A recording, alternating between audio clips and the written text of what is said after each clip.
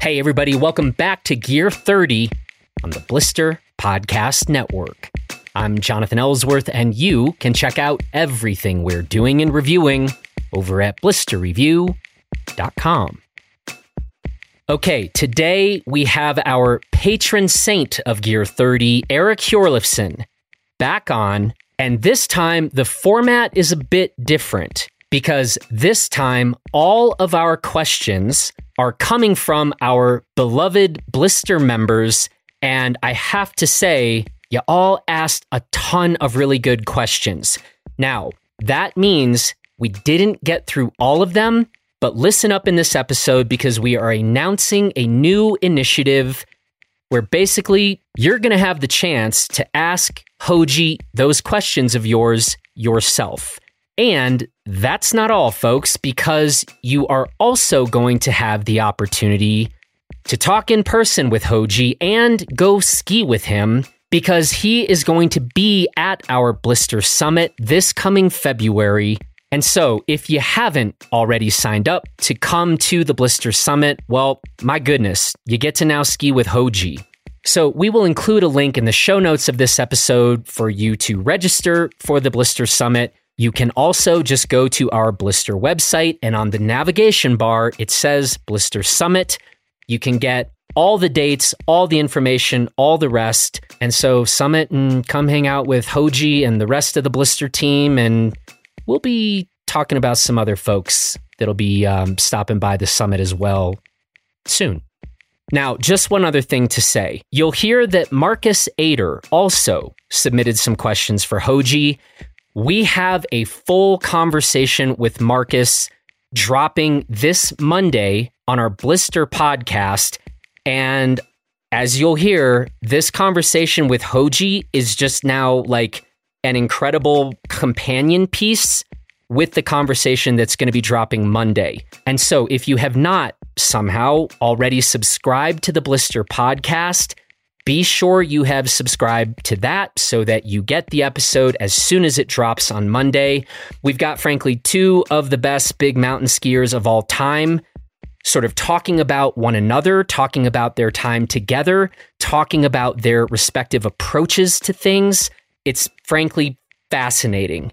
So just a heads up on that. And I guess I should also point out, if you are not already a Blister member, well, become one. Because we're going to be doing more of these Blister member only, as we're calling it for now, Blister After Hours shows. You get a discount as a Blister member on our upcoming Blister Summit. And you get a ton of discounts on gear. You get access to our buyer's guides. So you can also go to our website, to the navigation bar, look where it says Blister Member Info, learn more, sign up. Good things are happening around here. It's a good time to be a Blister member. So that's it. Now let's talk to Hoji. Here we go. Well, Hoji, you're back. How are you today and where are you today? Well, first of all, thank you. Warm welcome back. It's good to be back. I'm sitting in my apartment here in Whistler. It is currently pouring down rain. And we had a glimpse of the mountains earlier this morning. And yeah, there's some snow happening up there. So yeah, things are starting to happen. Just before we hopped on this call, I literally just shoveled my driveway for the first time this year. So we're all the signs, all the good signs. Yes, that makes me very happy. I hope we'll be shoveling here too. But I know where you live, it's a much better climate for snow to stick around right in town there. Well, and I actually live like literally across the street from the ski area. So it better be snowing at my place or we're kind of in trouble. So yeah, that's a clever move. Thank you. I live a little bit further than across the street, but walking or biking distance to the ski hill, and that's a very special thing. Childhood dream. Childhood dream. Yeah. Hey, by the way, speaking of Crested Butte, you're coming out to the Blister Summit 2023. We've talked about this. You were like literally one of the very first people on planet Earth that I told that I was hatching this idea for a Blister Summit. And then we had something like a global pandemic kind of screw some things up. But happy to say for this upcoming one, we're getting you back to Crested Butte. That is correct. I am going to be there, confirmed, and very, very excited. It was a little, let's say, complicated the last 2 years, and even last year it looked like it was going to happen. But so we've moved on from that, and super excited. Looking forward. I haven't been to Crested Butte since probably the summer of 2006, when I went down there and visited the Matchstick headquarters and helped with the athlete edit of the Push movie, Push and Pull. That's the last time I believe I was there. Which is to say, and I wanted to ask you about this, you've never actually skied inbounds here in Crested Butte. Is that correct? No. I've skied in Colorado several times over the past few decades, but just the nature of those trips, I never made it to Crested Butte in the winter. So that should be fun. Looking forward. I have had this thought for some time that two people on planet Earth in particular were almost like born to ski this particular mountain. And I think it's you and Marcus Kasten. Oh, I got to meet that guy too. I've been hearing his name a lot, so I hope he's coming. We're working on that, but I think there's specific areas of the mountain where I'm like, this has Hoji just written all over it, and then Marcus is just like the entire mountain, like everything front side, back side, whatever. We have a few moguls here in CB. I'm getting goosebumps and my nerves are tingling just thinking about it. Gonna have to step up my game. Oh, that's right. But I like it. That's I like a good challenge. We're really gonna need you to. I can't believe I was about to say this sentence out loud. I might as well continue. We're really gonna need you to step up your game. Yes. You know, Hoj. After all these years of just kind of coasting. Wow, I've gotten pretty soft. I'm just a powder skier, powder therapy, and what's the saying? My life motto now. I love drinking beer, and I only ski powder because I don't want to feel anything at all. Wow. Maybe we pivot this Gear 30 episode just into a kind of, we could do a therapy session. Are there some things we ought to should get off your chest? No. I like this kind of subtle, dark, not so subtle humor, but no, I just came from, I skied almost a full week on the high glaciers in Austria. I guess less than 2 weeks ago. And they were having some, little bits of snow here and there through the past month. And actually some, not just on like pure glacial ice, because they had a pretty tough summer with the heat. And it felt good. Felt good to, even though I didn't have the right equipment, but just really, I was inspired. I skied with quite a few local shredders from there, and they're just, they have such a culture of this alpine finesse and power technique that, it's inspiring. So I get to go back in time about 25 years and remember how to bend my skis. I got the angles, I just don't have the pressure. Okay. I feel like that's maybe not entirely true, but okay. Well, we'll get you doing some inbound skiing in Crested Butte and backcountry. We're also doing a backcountry touring component to the summit. So we have Irwin guides going out, and so you can do either, or go real hard inbounds, slam all the moguls, and then maybe the next day you just go on a chill tour. Yeah. Well, and I even speaking of resort skiing, that was kind of one of in the last 2 years, those kind of interesting and strange times where things were obviously had to be different. Around here, we lost the ability to go skiing on the resort pretty early on in the spring, which, Mm-hmm. I mean, we were lucky enough just to have the resort open compared to some places in the world. And so this year it managed to continue on and stay open. And I tried to ski every day, and I really got back.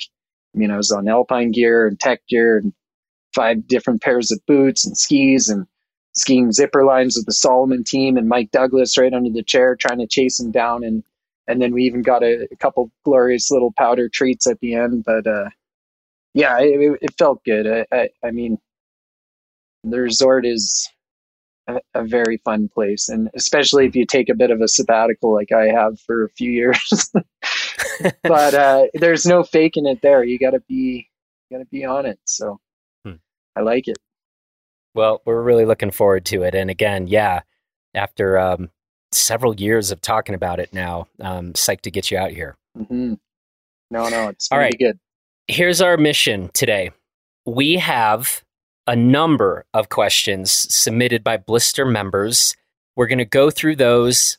We're going to talk about some other gear stuff going on. And I actually think we're really making this up on the fly. I think what we're going to do is maybe start with the Blister member questions, and then we're going to end with going over some gear highlights if they haven't already come up in conversation. That's I think going to be our approach. Now, here's another fun fact. This was originally we were thinking this was going to be sort of a members only podcast. We've pivoted on this idea, and literally roughly an hour and a half ago, I think we're going to launch a thing that the working title is Blister After Hours. That is just going to be a new thing.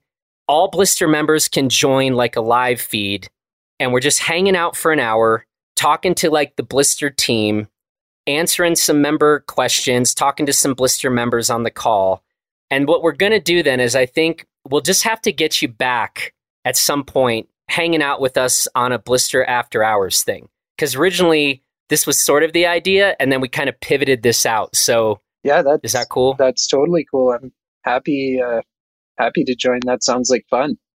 Yeah, it's going to be a good time. And since we know you like powder skiing and drinking beer, we were 100% permitted to drink beer during the Blister After Hours session. So we'll figure out when exactly that happens and when exactly these launch. But we're announcing this for the first time. This is like a hot off the press idea. And so all right, well, stay tuned for that. Yeah, thank you for the invite, and I will be there. Perfect. All right. First question from Blister member Steven. What piece of gear is going to change the most in the next 10 years? And by the way, while Hoji thinks, he has not seen these questions.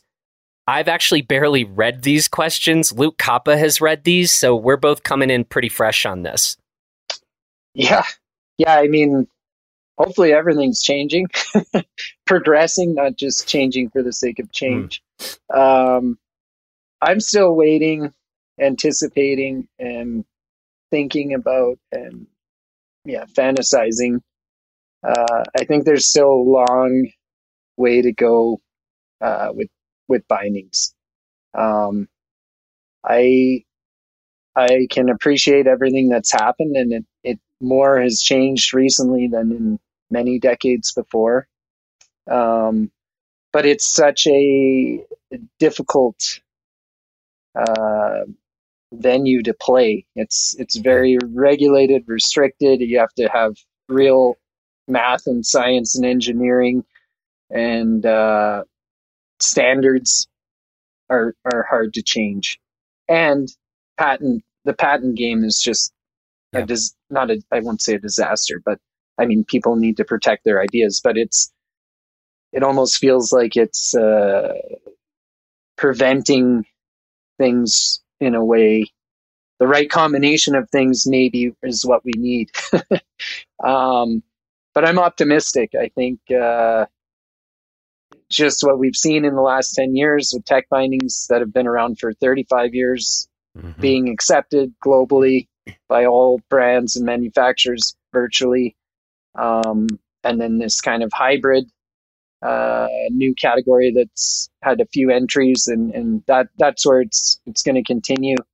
Of course, if people like what they're getting and it gets them kind of doing this both aspects of the sport easily enough with gear that works for both, that's a big one. As far as alpine bindings go, I really I don't know. I literally just got a box of Look P18s about 40 minutes ago. And the first ones I've owned since I was a ski racer in the mid 90s, and I think they're basically the same colors. Except now the brakes are up to like 100 mils or something. But right, wider. You can get wider ones, but yeah. It would be cool to see more happen with alpine stuff too. But that's you're getting into the racing world there, and that's something I know nothing about anymore. But yeah, as far as that was a long-winded answer. I hope bindings are the gear that we see some big, let's say, progression in the next 10 years. Yeah, we're as a small step to this end, we're doing a thing where we have brought in 23 pairs of the same ski.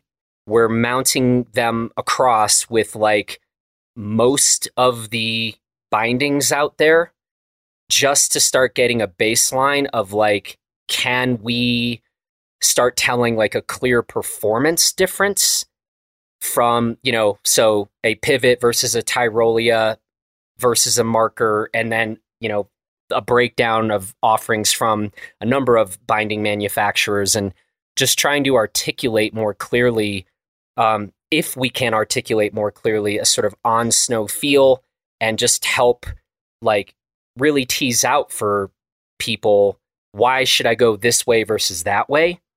And then we have some thoughts about where to take that, but we're kind of starting with, well, let's, eliminate the variable. It's the same ski, and start there, and we'll be able to test these things across different conditions and the rest. And, but so we're hoping to start taking some steps toward your vision of seeing where we might maybe push bindings. Yeah. I mean, that's super cool. That's a lot of effort, and there's just so many variables, but, yeah. I'm curious to see what you will discover and what you will make of that information. Hopefully I can check out a few of those pairs maybe when I come visit you guys. 100%. Yeah, we might just lock you up and keep you here to help with some of the Blister Lab stuff we're doing. So, okay, deal. One more question from Steven here. Okay. What aspect of gear or equipment do you think people tend to obsess over that really doesn't matter? I mean, that's a harder question. Yeah, it is. I mean, start on the ground. Skis are important, bindings are important, boots are important, outerwear is important, ski packs. Yeah. What's left? Helmets and goggles. Yeah, I don't know. Maybe ski poles. How do you feel about ski poles? Ski poles I'm particular. I like a certain feel in the pole for sure, but if I had to leave anything behind and just grab whatever I could find along the way in the world, the poles would be probably the first item, I guess, out of hard pieces of equipment like that you need. Yeah, I mean, I spent a lot of time on my poles just trying to make different grips and see what I actually want, and but yeah, it's maybe that's the item. I guess that's a good topic there, a good point, because they're not as critical as everything else. Dave asks, how has your skiing changed as you've gotten older? Where have you found yourself more limited? What has improved? How have you had to change your approach? That's a great question on the topic of aging out, eh? uh, he's hinting at something. No, you can tell Dave to shut up, and you're No. offended by this question. I mean, it's it's clear, the kind of explosive hard skiing moguls, jumps, all, like the stuff in your teenage years and 20s, and it really is like, I don't know, that was a big part of my motivation at that time, of course, because it was really such a new thing in skiing. Didn't It changed so quickly, and it didn't previously exist in what we know today, I would say. um but yeah, as I get older, just not willing to take the impacts, the vibrations, this kind of stuff. And then also, yeah, my muscles have shrunk, and I really miss my springs. Like thinking about it a lot, like just being able to jump, and explosive power, that helps so much with skiing. And I've been trying to get back a little bit, but I mean, I used to jump on trampolines from sun up till sundown, and then put the work lights up from my dad's garage and jump all night until my parents started screaming at me. And I wish I had like a 1% of that kind of explosive leg power and core power left. And it's diminishing in the way because of all the ski touring, these endurance, these long fibers, your old man strength, this kind of grinding it out, the long haul for the big payout at the end. Like when you're young, you just don't have that attention span, and your muscles can handle everything, your joints, and see, why would you walk uphill all day, just have one run? You go hit the train park for 50 laps and do a million backflips and just carry on. But yeah, I've had to change my approach, of course, and it was a natural thing. I really just got more into ski touring and being in the mountains and that side of skiing, and less the instant gratification of doing the best tricks. I mean, I recognized pretty quickly that I would never, I found what I could physically do and mentally understand in especially with jumping. And even at my prime, like the level that it is today, there's a million 12-year-olds out there that are doing way more than I ever could. So it's impressive to see, and that's a progression of humanity and the world. But yeah, getting back, I mean, just what we were previously talking about, getting back on the resort and skiing some moguls and hitting, like, I shied away from it naturally just to progress in other ways, but now it's like, I think I gotta get some of it back. I can't just grind it out all the time in the powder, looking for powder. I gotta ski too. And it's, I think I'm not too far gone. Can get some of it back. I think, wow. We really need it. We're going to need to play like emo music in the background of this episode. Wow, you got to have some humor, Yeah. Yeah, it's good. I actually, this morning, recorded a podcast with Marcus Sader, and I told him that you and I were going to be talking later today. And so I said, do you have any questions for Hoji? And he said, well, tell Hoji I said hi, which I've done. Thank you. And then, but a related question, he was like, well, ask Hoji if he feels old. I'm like, what is this piling on? What's happening? No. So I guess the question here is feel. Do you feel old? I think I feel well used and mature. Old is not quite there yet. I mean, I still can put my socks on in the morning most days without going grunting, and that's a sign of a good day. And I think hanging out with younger friends and chasing people around, that helps me, and seeing what's going on around me is keeping me young. And I mean, I've seen it in lots of different people I meet. Like, there's two ways to approach it. You can prematurely age by just saying you're always old and this, and we all fall into that trap. I say it all the time, but it's like, actually, no, like, the best is when you're with people 20 years younger than you and you're making them sweat and making them chase after you. And then you're like, yeah, that's right, buddy. Come talk to me in 20 years. Exactly. So Exactly. you don't want to be cocky and get hurt, of course, but I don't feel old yet. I feel like I put on some good mileage. Some miles. Yeah. So did you answer this part of Dave's question, the what has improved?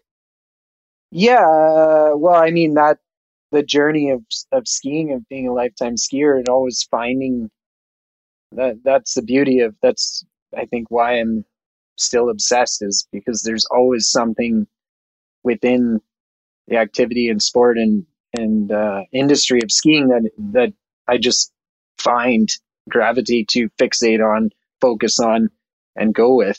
And it's constantly changing.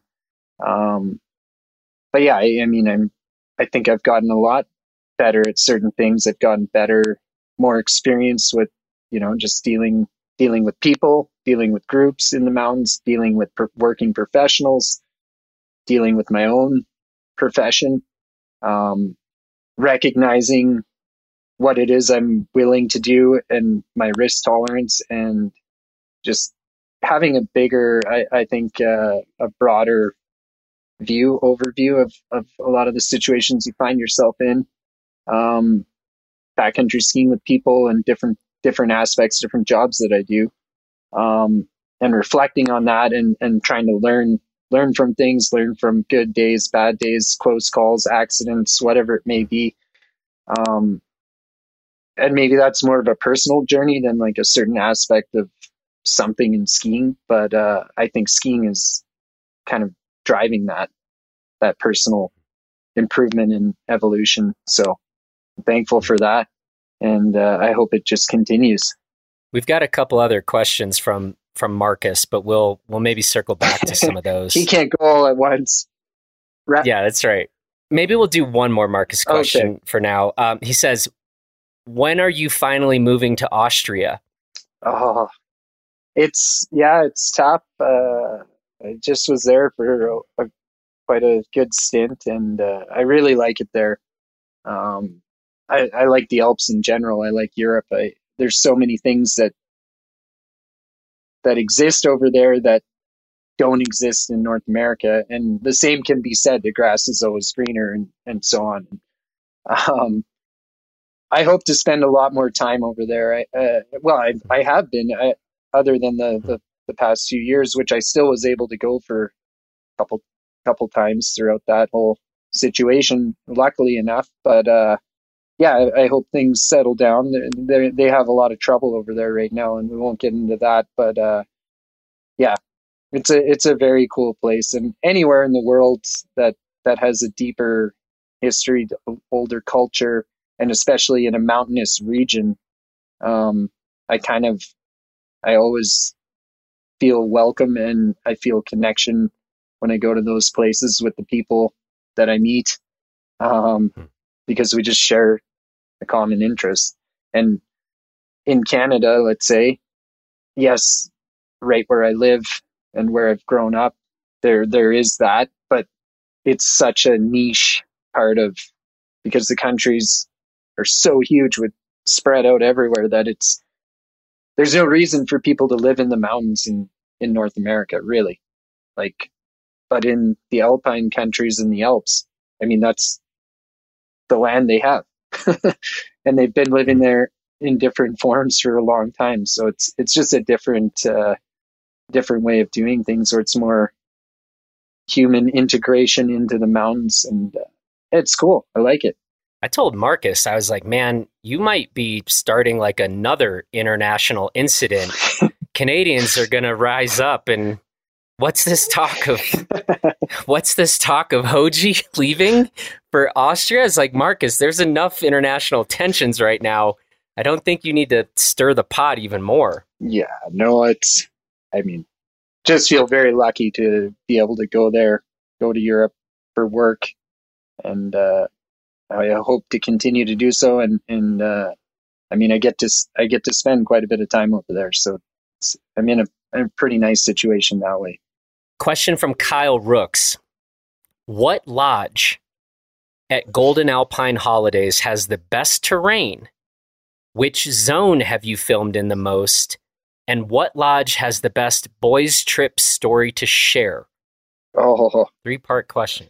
I mean, a lot of the answers are quick ones there, but I've certainly filmed at Century Lodge the most. For a few reasons, it's had micro hydro power and a bigger lodge and more conducive to film crews with all the media gear. So it's a lot easier than everyone cramming into a tiny, more typical backcountry hut, running generators and stuff everywhere. And you literally walk out the front door and there's the lodge sign pillow zone that we filmed so many things with Matchstick and Sweetgrass and light suits. And it's just kind of it lends itself to that. That being said, I've filmed at all the other lodges too. And they all have their special, the thing that makes them better than the other ones. I would say, Sunrise, the first lodge, and we'll go down the range. Sunrise has some of the best link up like potential when you're there, and skiing's pretty good, decent stability, doesn't have to be perfect. You can still do some really fantastic link ups on going from one drainage to the next. Lots of good tree skiing, and of course when it's in good stability, the alpine is quite fun as well. So it has some of the best, like what you could get out of your days instead of just yo-yoing certain things. You can actually put together some really nice tours and some long runs. Meadow's the next one, and Meadow it's this deep dark hole, and it just has the pillow stacks, some of the best ones around, and they're pretty close to the lodge as well. Literally, the run's called the front door. And if you want the hardest pillow lines you could ever think of, they exist right there. Problem with Meadow is if you don't have the stability, you're underneath. You can be pinned down there pretty with not much available to do safely. So it's the pillow factory, and you need some stability in your favor. Vista, not a ton of tree skiing close or pillows. Some more limited, but I've done a lot there later on in the season, especially in the spring. And we filmed there for the Hoji film with Marcus, and it has some of, if not the best, like more alpine. I mean, the mountains around there aren't huge or anything, but like longer lines, some spines, some chutes, some just beautiful terrain, and kind of neat alpine ridge systems that you can access. And there is the tree skiing there too, but you have to have decent stability, and you have to be going a bit further from the lodge. It's not right out the door. And then of course Century, it's got a bit of everything, and great filming terrain. Really more playful pillows. More, you can ski there a lot even in bad condition or like bad stability. You can really mitigate and ski. You'll be skiing shorter runs in the trees and stuff, but you can avoid overhead hazard completely there. There's lots of gentle alpine and fun alpine, but it's definitely not, doesn't have, even Meadow has some bigger lines around. But yeah, Century's kind of got it all. And I try and live there as much as I can.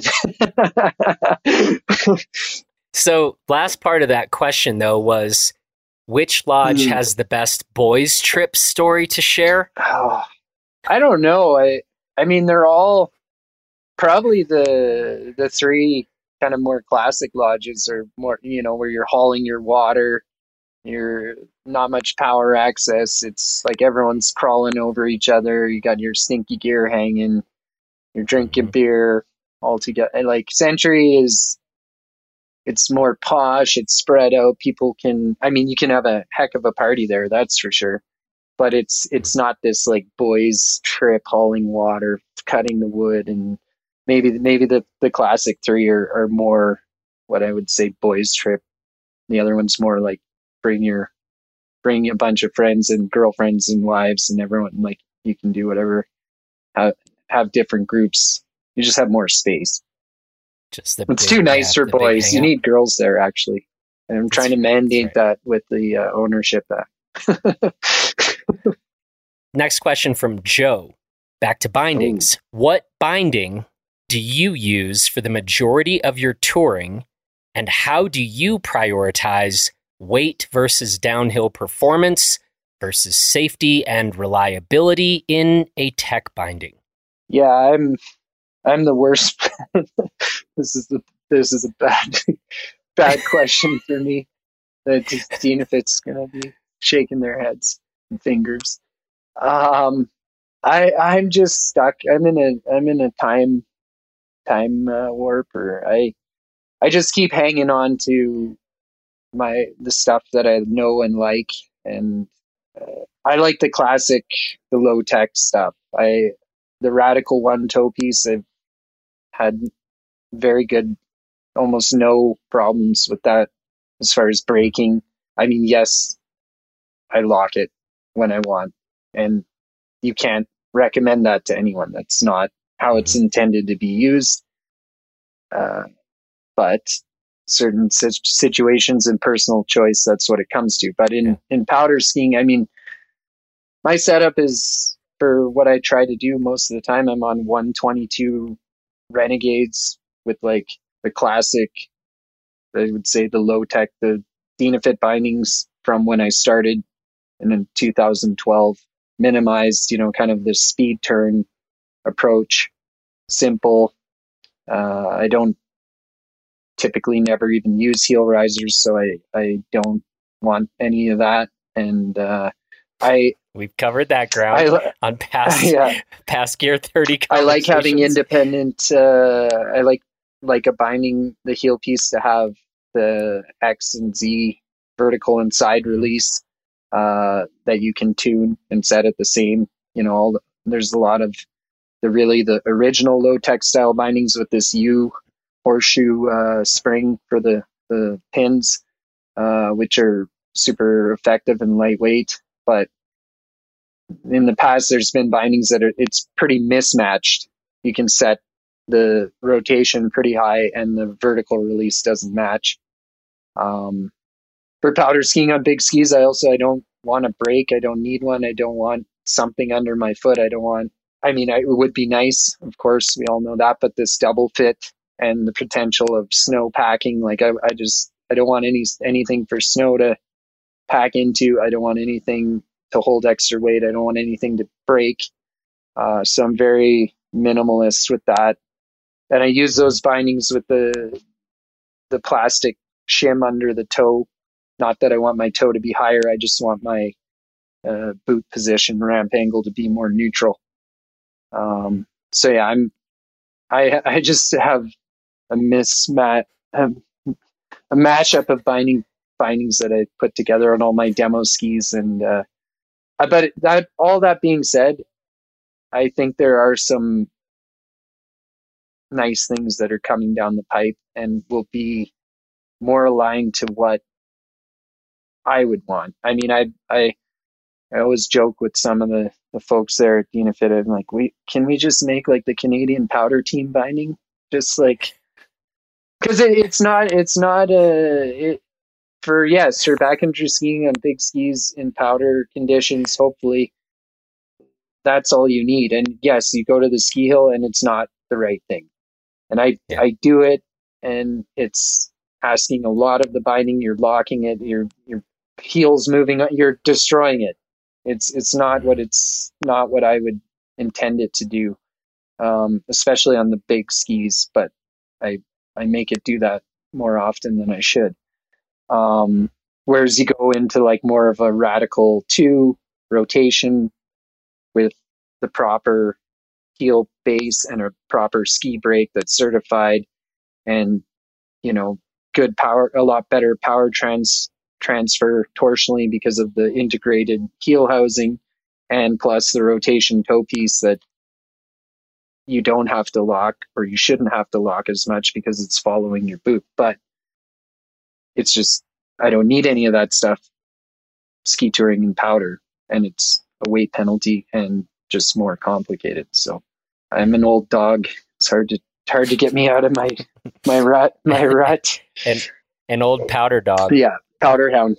This is probably the part in the conversation where we just remind people they are not you. None of us are you. So we probably shouldn't be like going out and like people aren't writing down exactly what the mods you do, and they're going to do those too. None of us are recommending. Let's just, Hoji is Hoji. None of us are Hoji. Just keep that in mind. I mean, that's a very good thing to say. And a big part of it is, I mean, I'm constantly, I weigh less than 150 pounds. I'm like 145 to 147 every day, depending on what time of day. As I get older, I've been weighing myself. And, that's what, like 65 kilos, and I'm 170 centimeters tall, maybe 173, 5'8", used to be, probably a little bit shorter now. And I try to just avoid impacts because I've had enough of them. I just jump over things. So yeah, it's I do not represent the average male skier, that's for sure. Probably closer to more women. So yeah, it's you gotta figure out what works for you. And also my boots are 25.5. That makes a big difference too. And the skis I ski on, luckily I had a hand in their design, are designed to be very robust underfoot and have quite a bit of stiffness in the mid portion of the ski. And that was, let's say, in a way, to help with bindings. Because I think there are a lot of skis around that, to get a nice, friendly, even flex, they probably don't have that same support coming from the ski in the binding area. That's just, everyone says something, no one knows anything, but that's something I say. Okay. Question from Richard Hatton. Hoji, you are famous for taking things into your lab and working on it to make it better. But if you could design one new thing from scratch, what would it be? Oh, I mean, I wish. I just watched your head sort of explode. I've been doing the best that I can to learn as much as I can. Well, I can look at everything, but it's hard for me to really retain all the information. But I wish part of my journey is to get to the level where I can really start from zero. And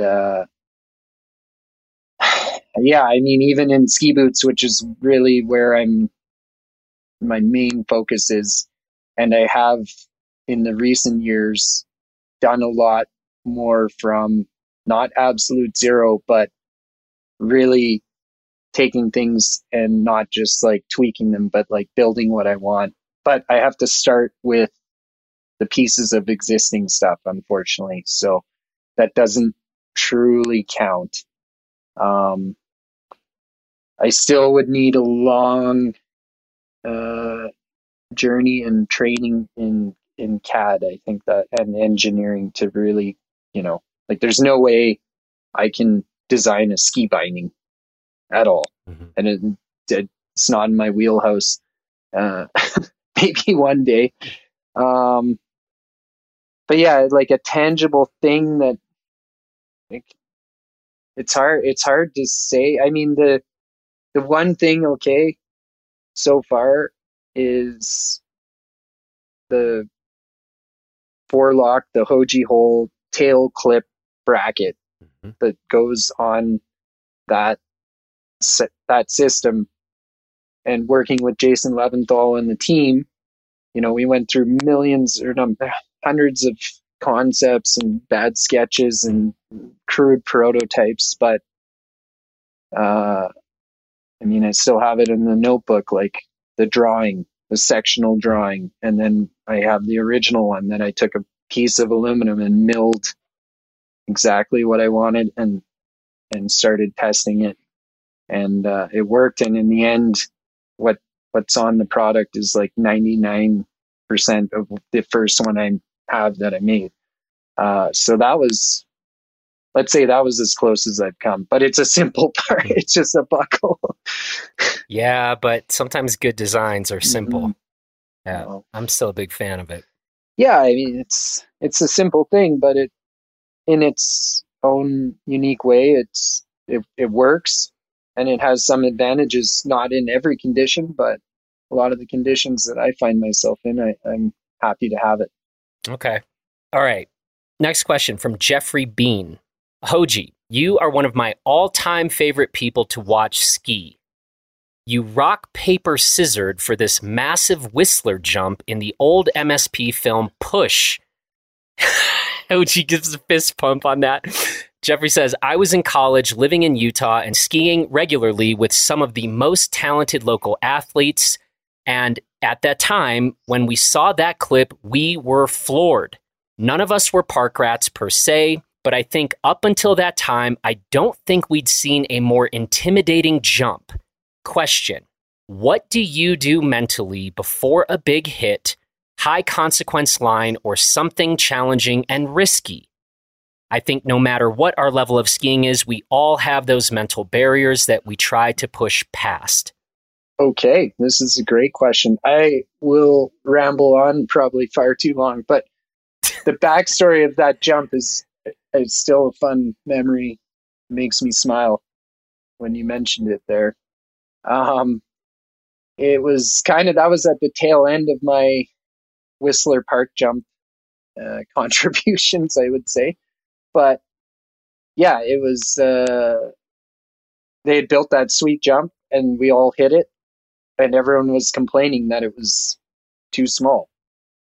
And so we went down after shooting the first day, and we came back the next day, and that's exactly, they mitigated that situation, but the result was too big. And I was probably coming from filming, backcountry skiing, POW, everything, and I had typically, even at that time, I hadn't been in the park at all. And I just remember watching everyone doing a million speed checks, and the situation was becoming critical. Like, it was, the mood of the group was not positive. We don't know, winds picking up, all these things. The doubt crept in globally to all the athletes, ski and snowboard athletes. And meanwhile, I maybe did a couple speed checks, but I was mostly just watching from different perspectives around the jump. And to me, I was like, I think it looks actually like it's a good one. Look, I think I could see myself making that jump. And so I just said, hey, I'll do a couple speed checks and open it up. And it's just what I did. And I think the first one was like a giant rocket air shifty to back scratcher we put in the Hoji film. And that was like homage to Andrew Shepard, the guy I grew up watching, which I love that trick. And I wasn't good enough even at that time to just send a big cork 3 or 720 or something, but it was still super fun. And the rush and the exhilaration, and that was the shot in the arm. As soon as that happened, it was just people sending. I still remember Bushy. Side note, Bushy never waxes skis, completely destroyed, rocks, rails, so slow.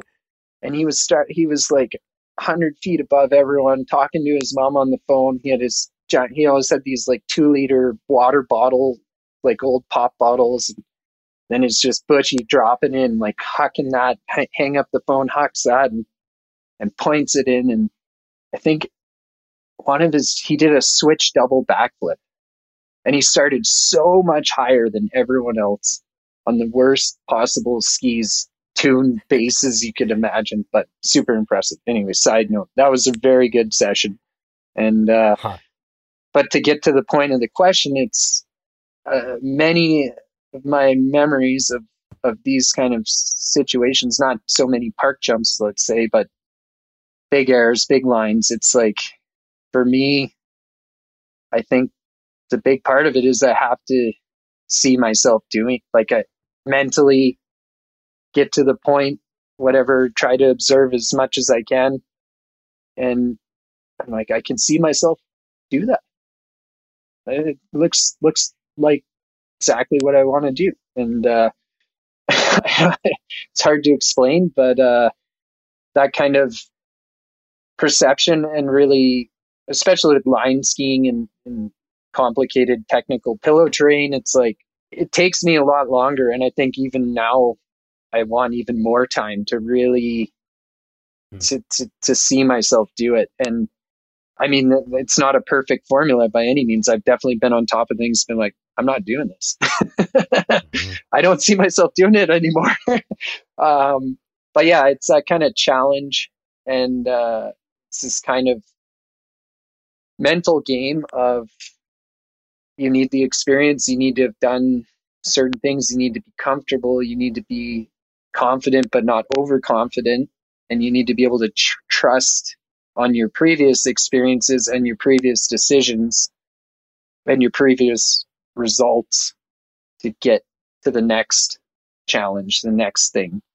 And that's part of let's call it loosely an addiction, but this kind of challenging yourself to the maximum of your, maybe even a little past your comfort zone, the maximum skill level, the maximum mental toughness and focus.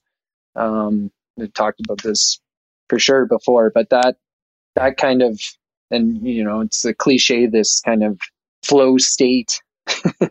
That's what everyone's going for, and everyone finds it somehow, especially if you're into skiing and you just have those moments where it's like, oh, that was it.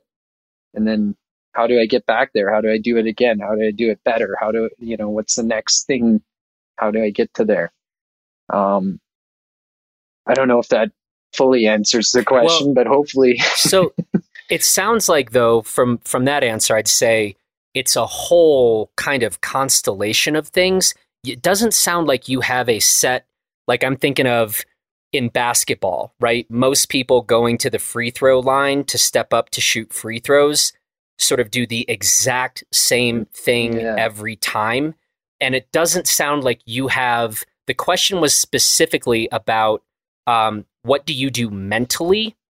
It doesn't sound like you have this dialed in, whether it's reciting certain mantras or a checklist of things that you're going through mentally. It's just a constellation of thinking through how are you feeling and taking all of those things into account. Is that correct? Yeah. As opposed to that set free throw line routine? Yeah, I don't think, maybe just my personality and also the environment. I mean, it's not a basketball court. it's mountains and snow. And I mean, a big part of it is just getting to the point where you are comfortable in the environment you're in. You're comfortable with the snow conditions, the quality and the stability. And that's a big start. And that the more that you do it, the more you realize that those aren't always in.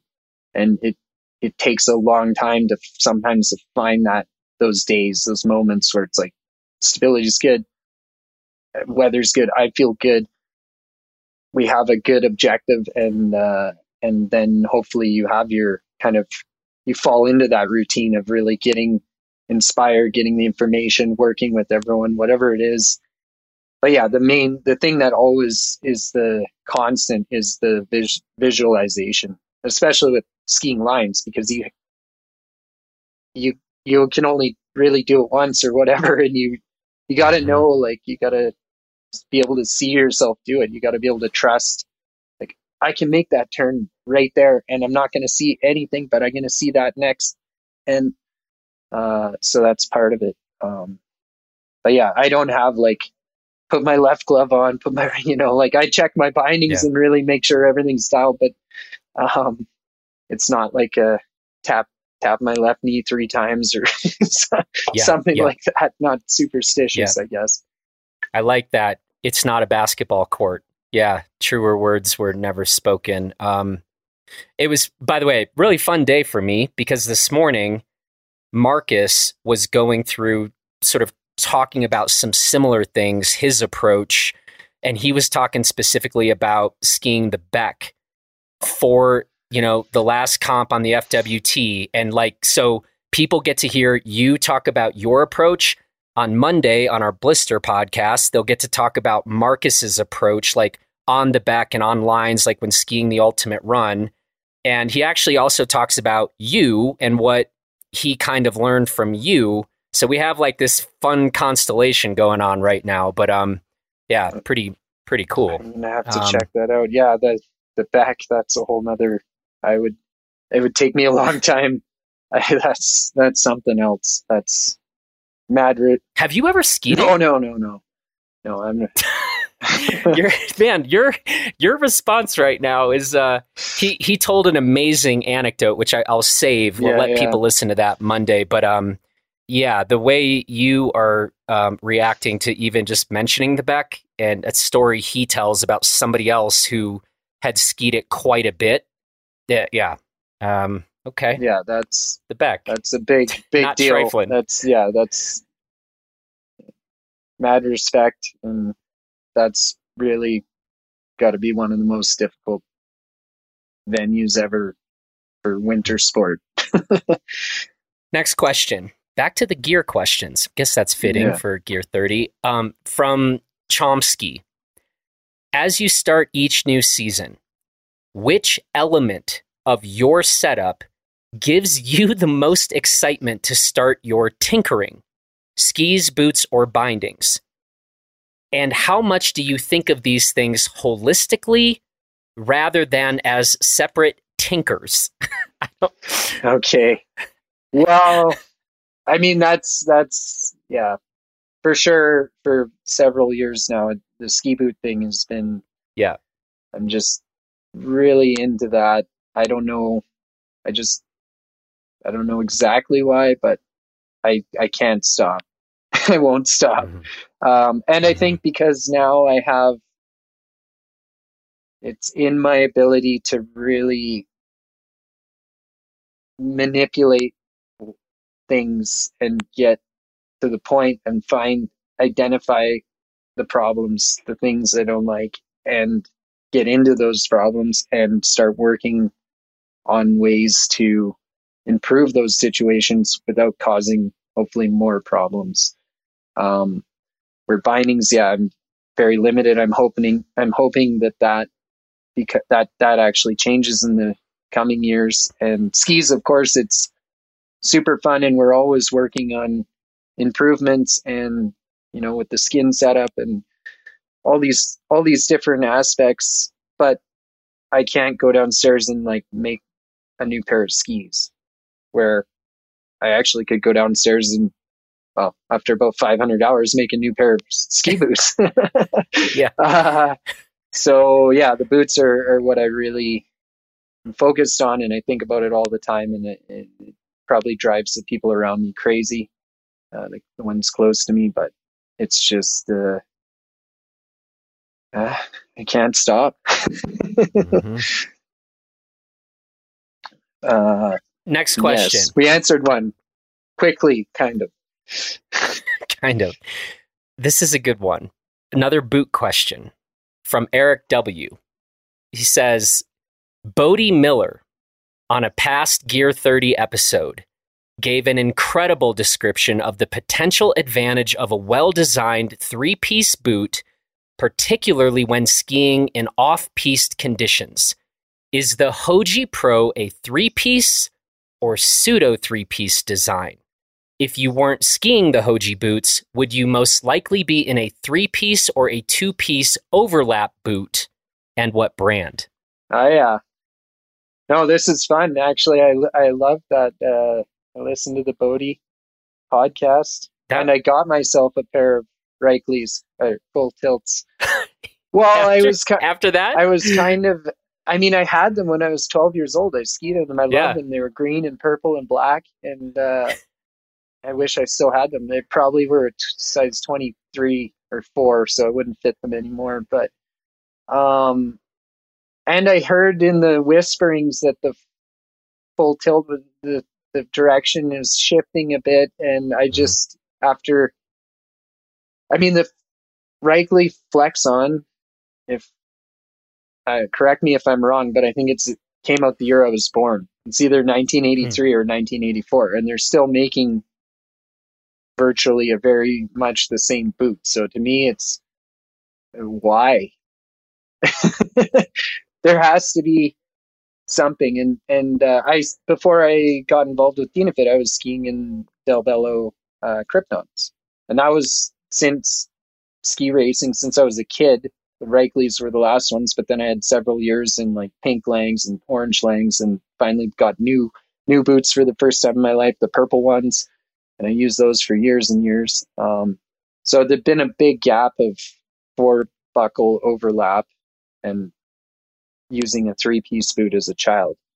Hmm. Uh, so I got in Whistler here. There's a shop that specializes in Del Bello, and so I got some, and I skied them quite a bit for a couple years, even touring with Alpine Trekkers, and I did like them. I ended up cannibalizing the tongues and putting them on my first pair of Dynafit, the Franken boot, the Titans. I cut off Hmm. they had an overlap construction on the shell that was just bolted on, and I put tongues, the Del Bello tongues, and the big thing is this kind of spring, getting the flex in front of your leg, in front of your shin, um, and not coming from the back structure of ski boot. I mean, the biggest difference is the 3-piece boots. The cuff, in most cases, isn't even fixed in the back to the shell. I mean, most of the 3-piece boots with touring, you look at the walk mechanism, it's not a hook back there, it's just a block.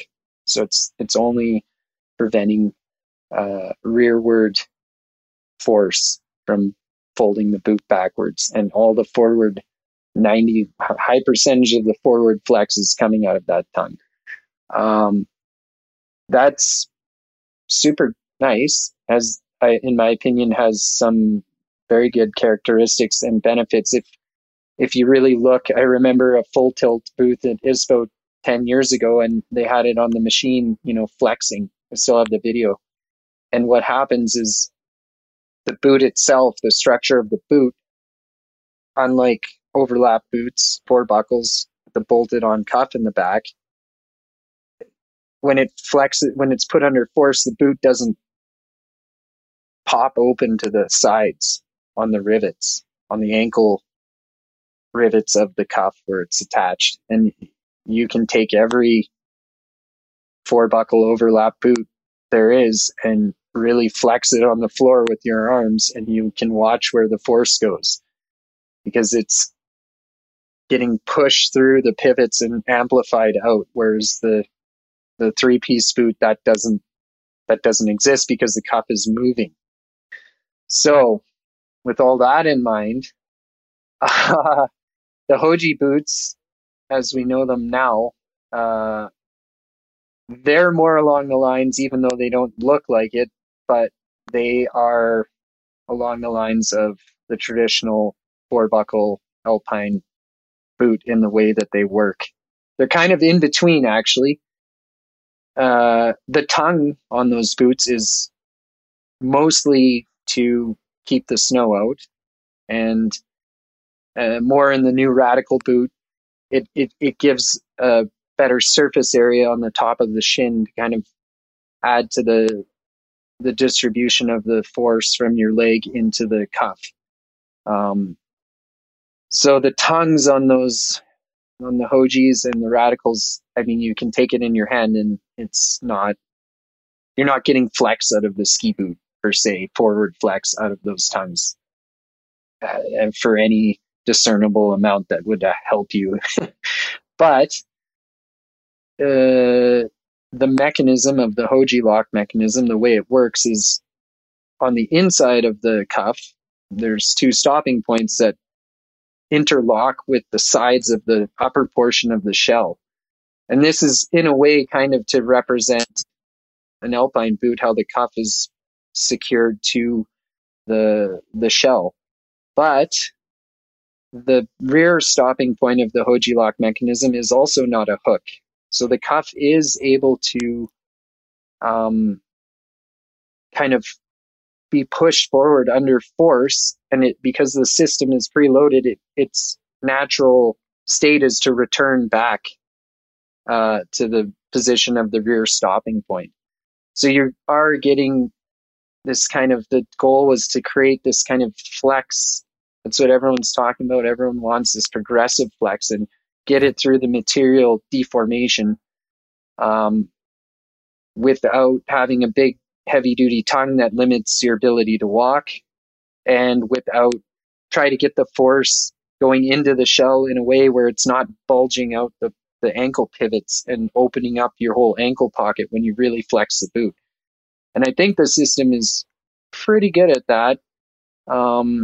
There's always room to improve, but when you look at how the walk mechanism works, the inside element linking into the upper portion of the shell, it's directly above where the pivot, the axis of rotation of the cuff is. So when you input force into the cuff, it's getting held by the upper portion of the shell. And if you look at that line, instead of it pushing all of the force pushing forward into the cuff pivots on the shell, it's actually pulling the cuff pivots backwards. So you don't have as much of this bulging out motion. And on top of that, the nice thing about the way the mechanism integrates with the shell and the cuff, like you can really clearly see it if you take the liner out and you take a few different boots, especially the ones with just like the simple hook mechanism on the back. That's the industry standard because it's so easy to use, it's cheap to make, it's loose tolerances. But you just twist that cuff and that shell and see what happens. Where the nice thing about the Hoji system is the inner element of the mechanism is holding the cuff to the shell, and it has a lot of rotational stability. So I don't know if I answered the question. I like 3-piece boots. I like the tongue. The other limiting factor I've found with that setup is you end up with a lot of hard edges all aligned on the front of your foot. And it's a problem with the Hoji boots. With the 3-piece design, it can be easier to get in depending on your foot, but then you have your liner, edges of your liner, edges of the tongue of the liner, edges of the shell all lined up. So in my opinion, this is what causes a lot of aggravation for certain kinds of feet. Where an overlap traditional alpine boot, you don't have any of those hard edges overlapping really. You have the liner hard edges, but they don't correspond with the shell at all. So it's actually in a way can be more accommodating for different feet, but you have to get your foot in there. Yeah. So there's advantages and disadvantages to both. And I've been lately a lot really because I've been trying everything. Last spring I skied in Lang, Surefoot Lang, not quite plug boots, but like the high end alpine boots a lot. I skied in the Reichley Full Tilt, and I was skiing in the Hoji and the Radical, and I got 0Gs and Atomic Hawks, and like I love just taking them all and really getting into it. And what is it I'm feeling? What are these things? So I still don't think we've reached the top end because we have the Reichley that's the same age as myself, and the Lang overlap, which is older than that. And I think there's somewhere else we can go. And that's one of the things I'm nonstop thinking and working on as we speak. But that's as much as I can say. Well done. Way to sort of tease it without. Yeah, we're just gonna say well done. Mm-hmm. Great answer. Mm-hmm. Yeah. But I've learned a lot of, actually, because of my latest interactions with some new personnel that I'm working with that are involved with skiing and ski testing with the brand. And because they are new and relatively young, the best thing ever is to have to explain something to someone, to teach them, to show them why you are doing what you're doing. And this is confirming things that you've already forgotten or taken for granted. Like, why we did all this stuff in the last 10 years, and you don't even think about it, but it was like actually really refreshing. And, it kind of opened my mind up again to like things that I just completely, it's just happening this way. And it's like, well, why is it happening this way? So this kind of reflection and helping someone understand something that you've already learned a long time ago, hopefully, could just be full of it. But it was a good reflective period for me lately, and I think this is going to help me a lot moving on. Another prep for the upcoming season kind of question. Okay. What daily or weekly or seasonal routines allow you to perform at such a high level of skiing year after year? That question is from Babak Fardzin. Okay.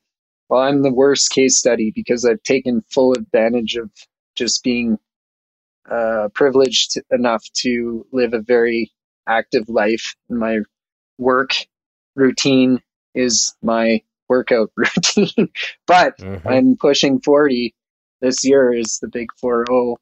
And actually this summer, just due to all the work and circumstances, typically I've been mountain biking a lot every summer and going on, longer rides, bigger. I love biking in the same style as skiing, like start somewhere and go to the top of a mountain and have a good time coming down. And these big kind of grinds, not compared to like the good people, but for me, it's enough to maintain some kind of like hardness and fitness and endurance. This summer, I did bike quite a bit, but more, we had a very nice summer with a lot of moisture and a lot of snow at the beginning. So a lot of these kind of possibilities on a mountain bike weren't in season really. And then I went away for quite some time for work, and I was working, not biking. But I've kind of reverted back to a simple, super quick workout of core, upper body strength. I'm still taking advantage of, or taking for granted, my legs are strong. But I like doing all kinds of, just trying to I think I need to get back into these explosive jumping, power, moving, all these kind of things. And the core, all these different simple little things, ball workout, pull-ups and an L-sit, handstand push-ups, everything, handstand press, just to keep so my back doesn't explode. That seems to work for me for now, but I probably have to get more dedicated to that. But I've also been lucky to have the opportunity to join the junior freeride club here over the past 2 years for the Dryland program. And just running drills in the soccer field and running alone, or running mini trail run and stuff like that. So that helps too. But I'm going to have to take it more seriously, I think, moving forward. Is it just you and a bunch of teenagers? Yeah. It was, it's super. And the coaches is volunteer, and everyone goes and the coaches run. That's awesome. And it's just, it's like it's the right word, this nostalgic. I remember in ski racing, and the older ski racers, and Thomas Grandy, and now Thomas's nephew is there. He's like the top kid, and he's doing like back fulls and round offs and all this stuff. And God, I remember I need to get my springs back. No, but it's good. And that's a lucky thing to have that available. But yeah, Mm. some simple stuff would be what I recommend. Something I literally did my workout 5 minutes before talking to you, Jonathan, and it Huh. only took me 10 minutes, but yeah, it's not that good of a workout, clearly. Well, wait a second. What'd you do? Okay, so this is actually, I think, a really interesting thing because a lot of us are busy. And so when Hoji has 10 minutes, what do you do for kind of bang for the buck? Uh, well, I started off on, and I mean, it's not that good. I started off on that hang board or something and just tried to do as many full pull-ups with good control in an L sit with my legs pointed straight in front of me. I think I got to like 7.5. That's, I But mean, that activates my core, and also, even though skiing you don't think of your upper body, mm, but it's important. And then I came up here and I'm sitting on the ball, so I think I made it almost to 20, like full roll out to full plank to pull your entire body into a pike with your feet on the ball, and then do mhm. a big go back into plank and do a big push up. And that just like roasts, like if you can do that, the next step, which I haven't gotten to yet this year, is in between you roll the ball out laterally 90 degrees to Mhm. each side in between. When you get to that, Oh. then it's really happening. And then I'm trying to maintain this ability to press into a handstand from the ground, which is something I think I first achieved. I tried it my whole life when I was a teenager, but it took me until about 19 or 20 till when I could do it. But I've somehow maintained mostly through my life, but I'm getting to 40 here. I want to be able to do that. So I just, I've been doing all that kind of stuff. And then I just do the bend, like touch the ground, put your hands on the ground, lean forward, pick your legs up over your head. We really need this to be video at the moment. But yeah, Eric just went and did a but then, handstand. That was then well I try done. and balance, and then I walk it over to the wall and try and do as many handstand push-ups against the Hands. wall. My dream is to be able to do a couple of handstand push-ups freestanding, but I Ooh. have never made it that far. But maybe How many are you doing against? How many handstand push-ups against the we wall? can. Now that I've been doing this the last 2 months, hopefully almost every day. But the best I made it to, I think, is 8, and average is 5 pretty good ones, but not full head touching the ground. That's next level. Gotcha. Well, you were the first guest we ever had on Gear 30, and you are now also the first podcast we've ever done of any of our podcasts that got up and did a handstand in the middle of the conversation. So you're just stringing All right, firsts. I like it. Yeah. But Yeah. yeah, don't follow Um, don't. I'm not the example of. There's a lot of very serious people with very good workouts, and I've just not been one of them. But okay, the other thing, sorry, yeah. quickly. I mean, through my work, my job, literally, for the past, this will be the 12th year, I go and run these freeride camps at Century and Sunrise Lodge, Golden Alpine. Yeah. Huge plug there. um, Yeah.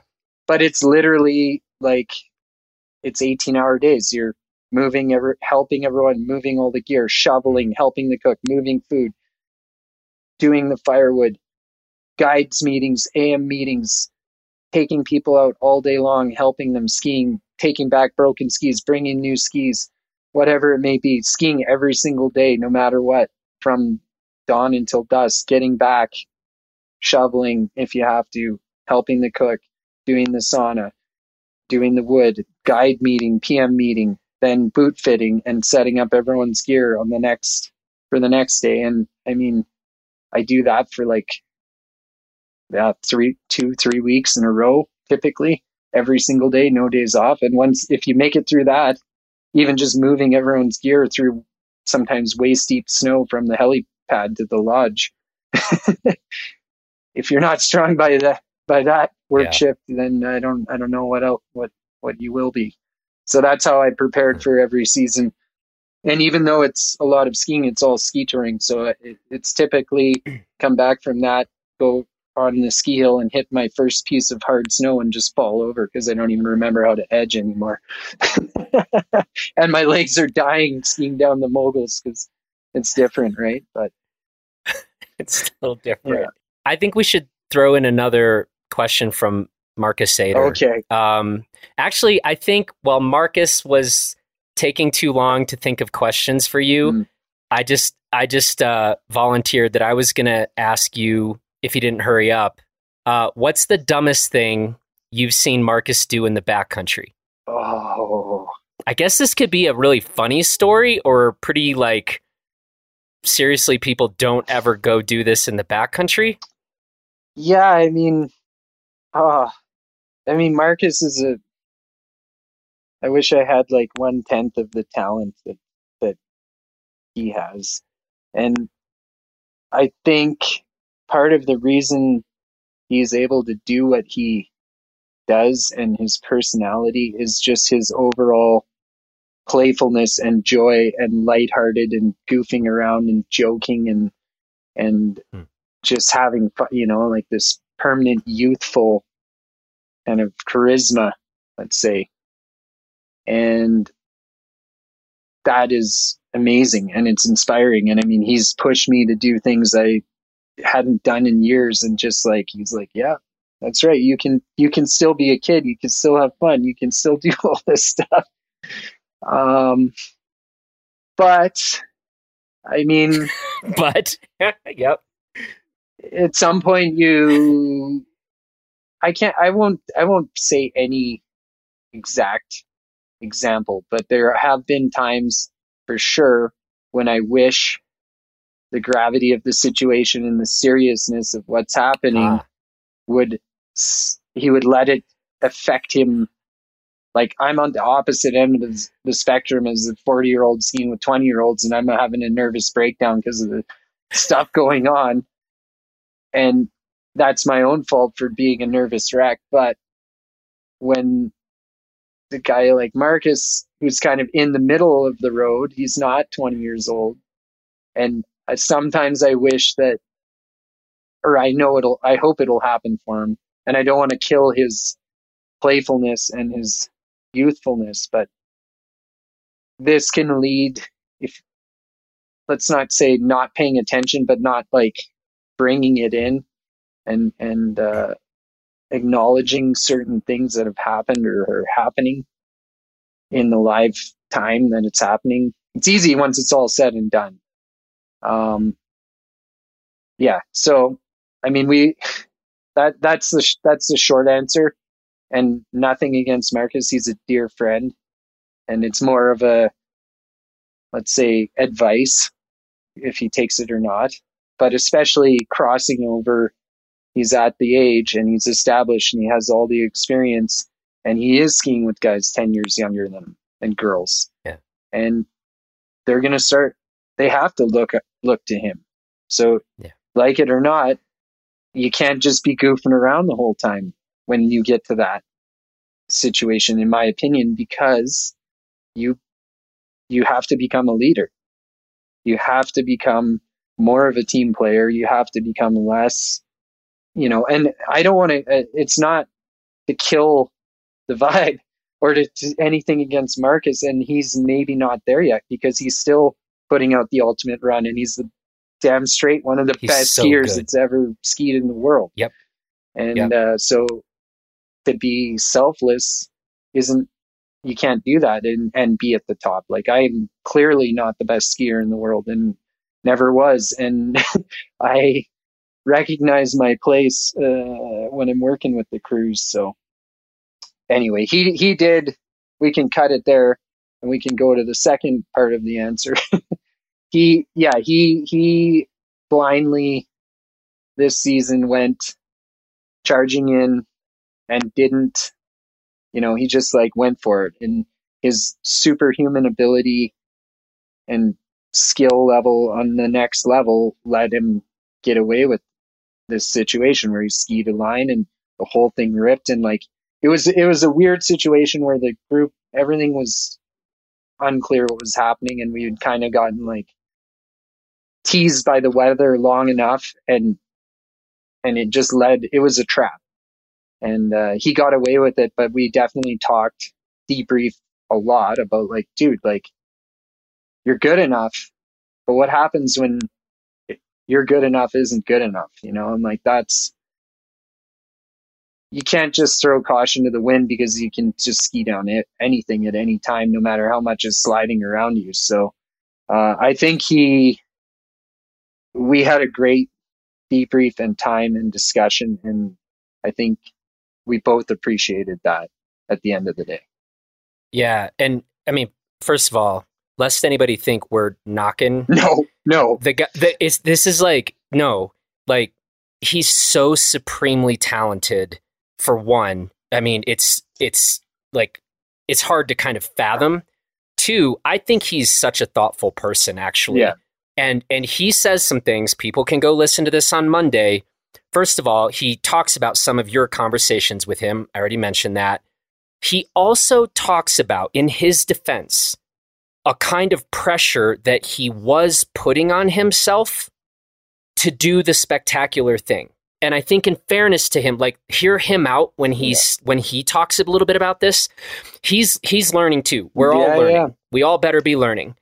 And he's so supremely talented, but also I think feels like a pressure that maybe comes along with that. And so, anyway, long and short, we're in a funny situation. Like, he'll tell his side of some of this, I think, on Monday, and I don't think he would disagree with anything you've said, and you know, it's mutual respect between the two of you for sure. And anyway, and I love it, because I think for the rest of us in the very mere mortal category, it's just always good to be hearing anybody talk about their process or what we all should be thinking about when we go out there, whether even if the NAR level is closer to 1 than 11, you know? Mm-hmm.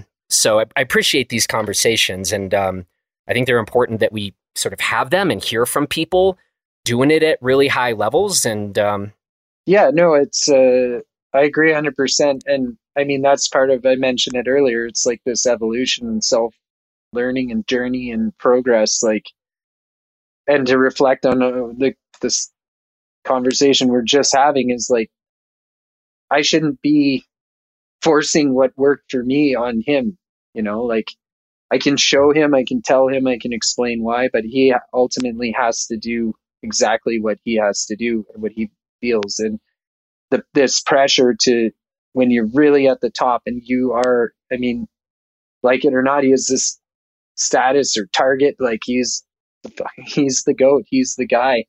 And that can be a very uncomfortable and fatiguing and dangerous situation. Exactly. And I've had small taste of that every random time, but not like him. And he's a special human, that's for sure. But I really appreciate that we've gotten to come to know each other and be friends and ski with each other and hang out. And none of this, I mean, it's hard. We're in a strange situation talking about different conversations that are going on, but I think him and I are very much in a very good friendship, and we're learning from each other all the time. And mostly I'm just learning how far gone my chances of being. Stop it. Yeah. Okay. Changing topics. Another question from Bobak, talking about gear modifications. And he just says, what is your process, if you have a process? How do you start? What do you try to change? And then this part I want to underscore. How do you know when you reach what you wanted? This is getting really deep here. I mean, yeah, it's getting started can be the most difficult thing. because you have to pay attention, or somehow you have to. Why would you do any of this? I've said it many times, and I understand why they just do it like this now, because I've been wasting months trying to go around all this. But what is the point? I've said it before and I'll say it again. And I think the best people in industry or in design and engineering, it's like really cutting through everything and finding what it is. What is the problem? Why? Isolating it, getting rid of, like all the variables, all this, like getting information, it's such especially, let's say with ski boots, it's like something you're wearing. It's very personal. It's very weird. It's got to flex and bend, but it's got to be stiff. It's got to be totally free for walking and then only flexing a certain way. And like, there's so many strange things about it. It's really hard to find the problem. I mean, everyone says the problem, but like, why is that the problem? What is causing this to be the problem? And that can be sometimes very obvious, or you think it could be. And other times you think you might know, okay, yeah, that you identified something, but it's not even close. So, I think the more that I've done with this kind of stuff, it's like just how do you get there? How do you find it? How do you figure it out? What's your starting point to just to start the process to get started? That's really the key. From there, it's really easy to, let's say, get around. Maybe you find some potential idea, solution, but that can't be the end of what you're doing, because it's just sometimes, yes, you might have just boom like that, but a lot of the time you're actually just opening up many more problems, I would say. Or you are enthusiastic with what you've done, but is that it? Did you really drive it home? Did you try? Did you just stop with the first thing? So that can be tough. Everyone loves a solution. Everyone loves, solving something. And I think it's the goal to just not, they say it all the time, don't fall in love with your solution, your first solution, whatever solution it may be. Like, you got to keep going.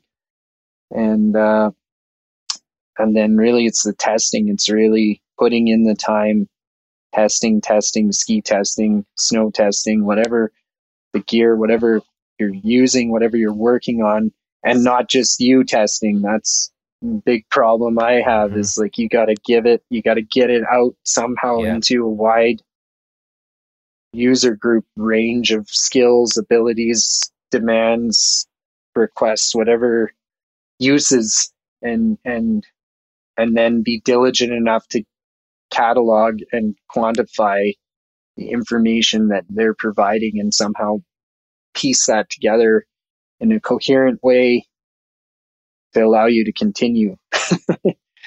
I don't know if I went on a tangent there, but let's go back to the question. Well, yeah. So and I kind of wanted to emphasize the last part of it, which was, how do you know when you reach what you wanted?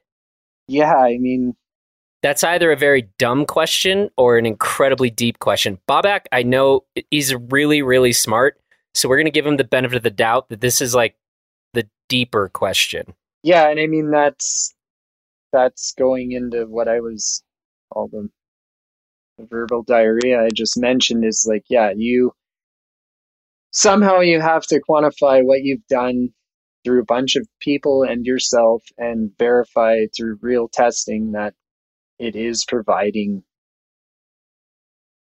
something better. And Hmm. but I mean, really, the end. I don't. I hope I never find the end.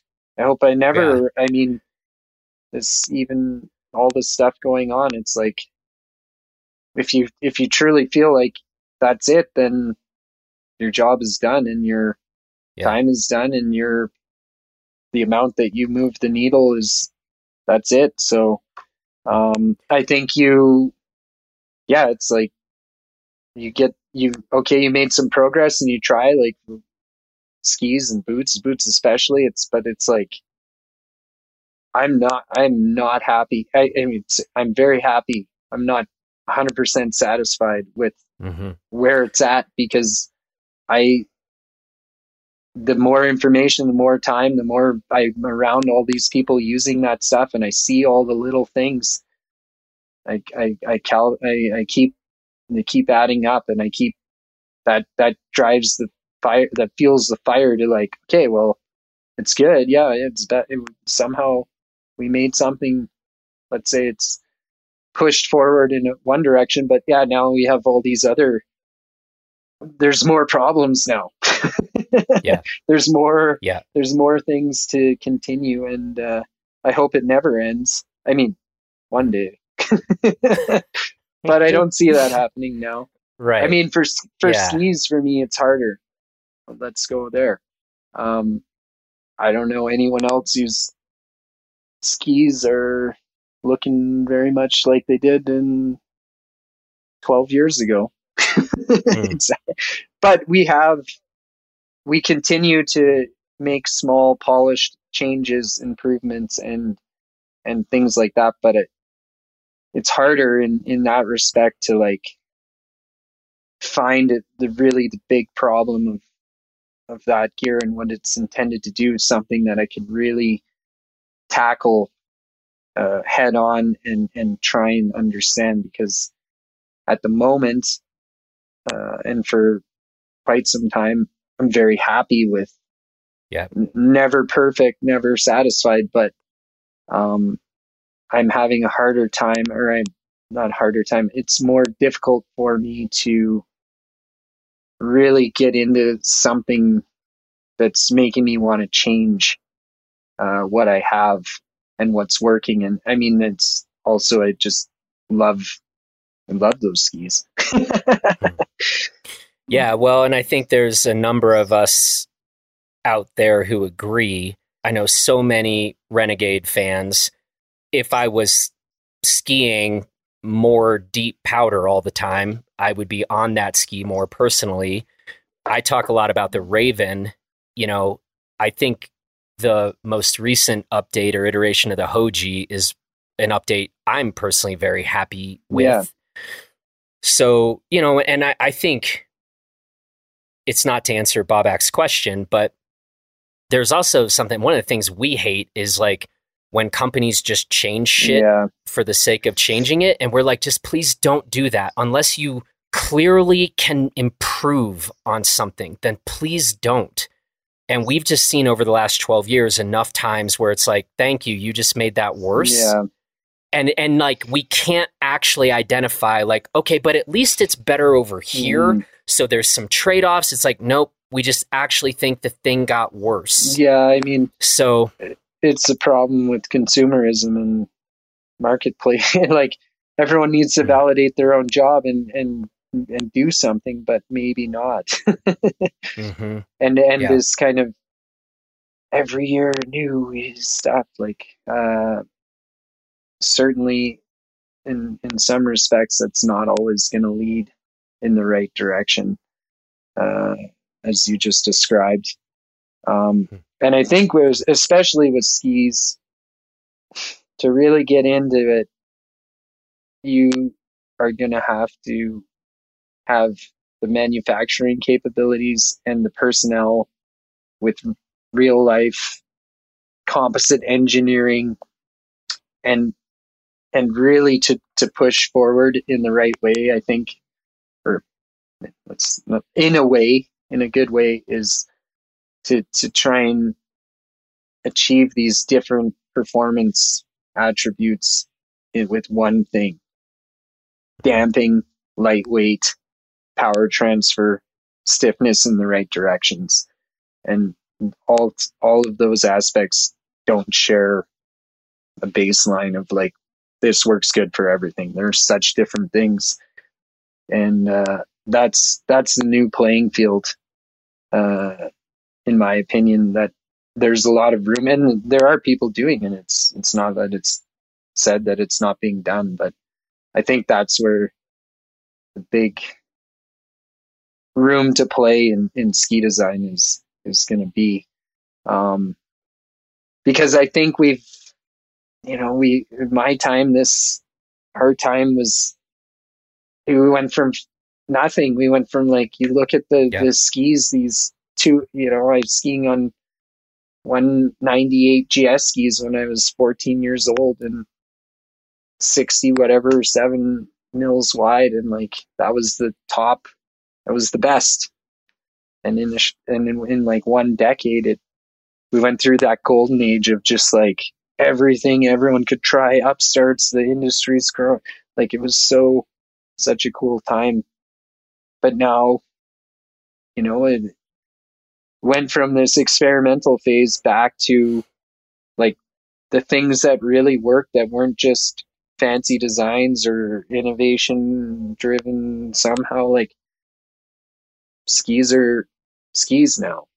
They're all different. They're not, it's not to be said they're all the same, but like, no, they definitely aren't. But the dimensions and the types and the like, the outline parameters, the shapes and stuff are, it's not as experimental as it once That's was. Right.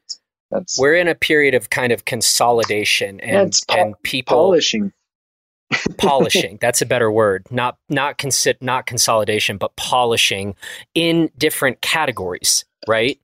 So I hate, when people are like, whatever, skis are good today, just go get on anything. I'm like, I do not believe that is true at all. No. And I think we still actually get on more skis than maybe anyone out there. Yeah.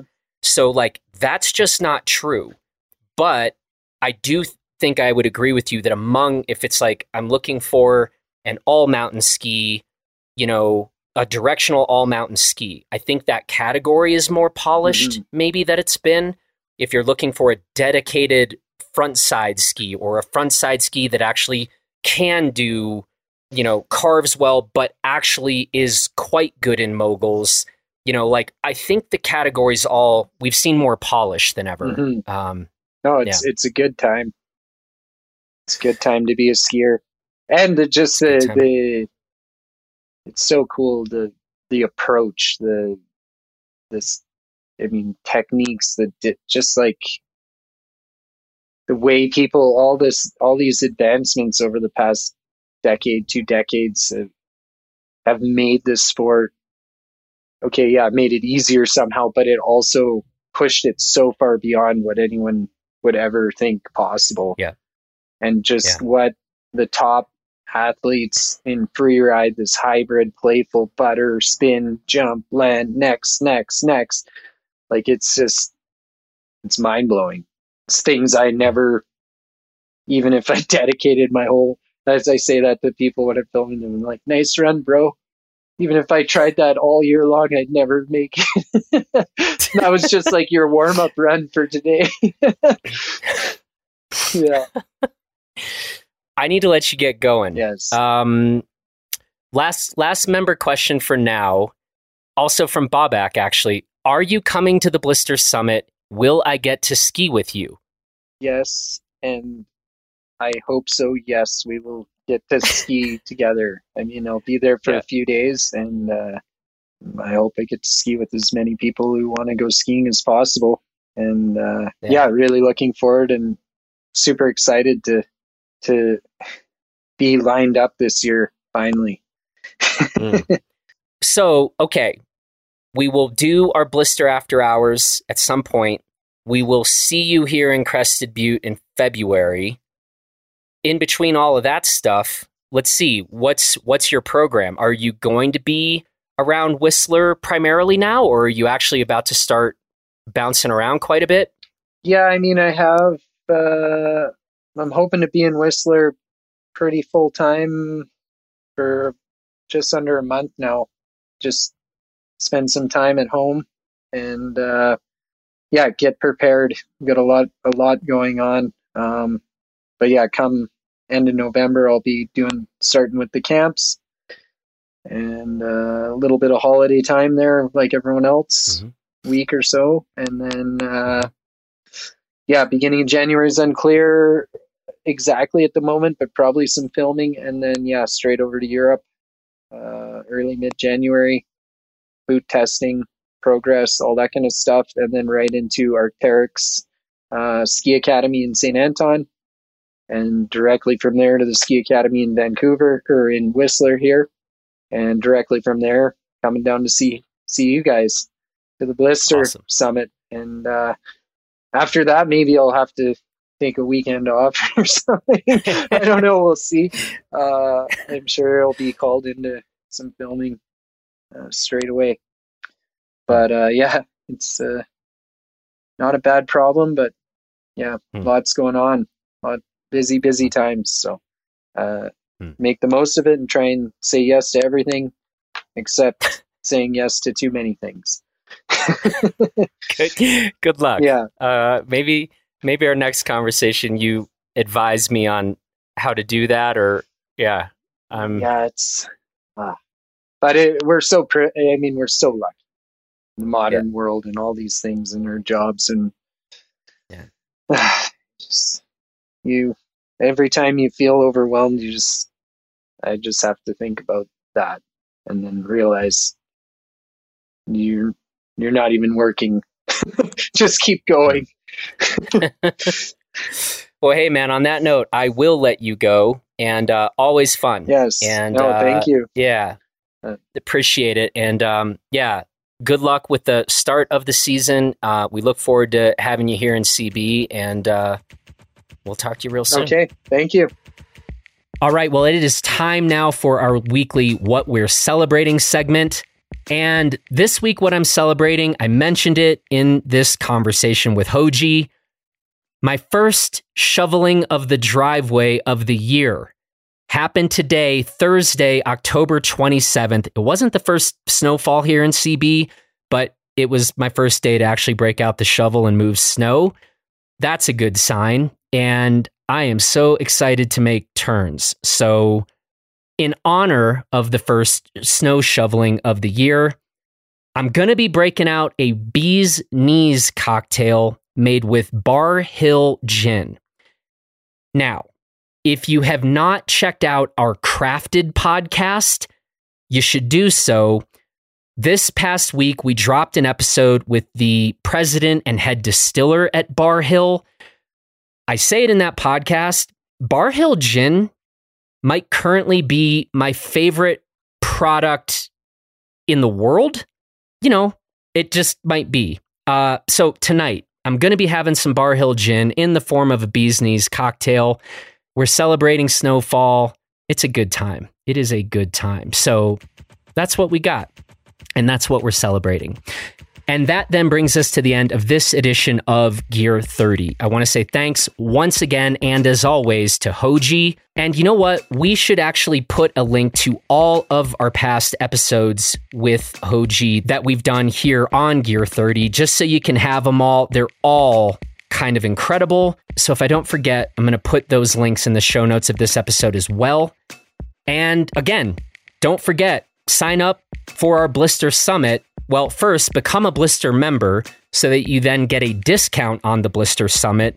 Then come to the Blister Summit in February here in Mount Crested Butte. Meet Hoji, ask him questions yourself, go ski with him. Pretty good. So yeah, do that. And then I also, of course, want to say thanks to the strikingly handsome Justin Bob for producing this episode.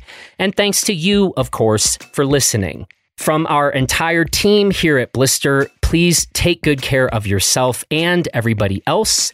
And we will catch you this coming Monday over on our Blister podcast for an amazing conversation with, well, you heard Hoji say it, probably the best skier on the planet, Marcus Ader. So catch that on Monday over on our Blister podcast, and have a great weekend, everybody.